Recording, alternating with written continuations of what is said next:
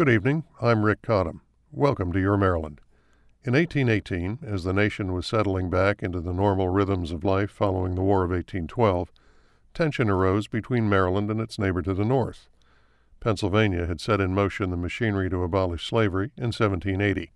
Subsequently, fugitives from the South, many from Maryland, were making their way to freedom in the Keystone State. That angered the Maryland legislature, which demanded that Pennsylvania do something about it. At just that moment in history, a group of Methodists held a camp meeting outside Hagerstown. Some 3,000 people came from miles around to hear the preaching. Most were whites who sat up front near the speakers. In the rear gathered about 400 slaves.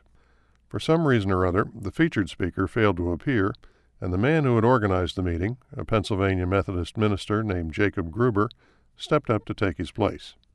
Gruber began by going over the nation's sins: infidelity, drunkenness, profanity, then launched into an attack on hypocrisy. "We Pennsylvanians think it strange," he said, "to read the newspapers and find for sale a plantation, a house and lot, horses, cows, sheep, and hogs, also a number of Negroes, men, women, and children, some very valuable, also a pew in such and such a church. This nation holds the Declaration of Independence in one hand," he added, "and a bloody whip in the other." An angry murmur swept through the crowd, and for weeks Hagerstown was in an uproar. At its next meeting, the Hagerstown grand jury indicted Gruber for attempting to incite a slave revolt. A local lawyer took the case, and needing help with Gruber's defense, called upon a bright young friend of his from Frederick, one Roger B. Tawney. Tawney, who was a member of a local society to protect free blacks and also in the process of freeing his own slaves, got the trial moved to Frederick, a place only slightly more tolerant of abolitionists than Hagerstown. At the trial, Tawney began his defense with a lawyerly argument on behalf of free speech.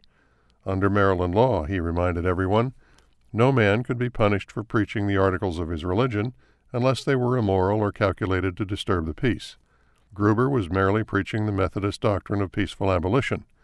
If slaveholders didn't want their slaves to hear that sort of thing, they shouldn't have brought them along. As he warmed up, Tawney got more direct. "Any man has a right to publish his opinions on slavery whenever he pleases," he said. "Slavery was a subject of national concern and may at all times be freely discussed. Yes, Mr. Gruber did quote from the Declaration of Independence. He did rebuke those masters who are deaf to the calls of humanity. He did condemn those reptiles who live by trading in human flesh and enrich themselves by tearing the husband from the wife, the infant from the mother. But that was all he did, and it wasn't a crime." Tawney didn't stop there. Slavery, he said, was an evil imposed upon us by another nation. It couldn't be easily or suddenly removed. And while it remained, it was a blot on our national character.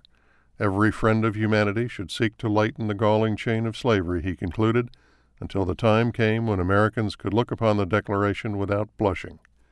One can only wonder what the atmosphere was like in that Frederick courtroom, because the jury deliberated briefly, then returned a verdict of not guilty. 39 years later, in the 1857 Supreme Court case of Dred Scott v. Sanford, Chief Justice Roger Brooke Tawney would say something entirely different, that a Negro has no rights which a white man is bound to respect. He was referring to what the Constitution and its framers had established in 1789, not his own personal beliefs. But that phrase, taken out of context and widely publicized by Horace Greeley in the New York Tribune, would haunt Tawney for the rest of his life. Whatever he thought, whatever he had done, he would always be remembered for it. Unlike Jacob Gruber, whom he had successfully defended on that long-ago day in Frederick, Roger Brooke Tawney was judged guilty.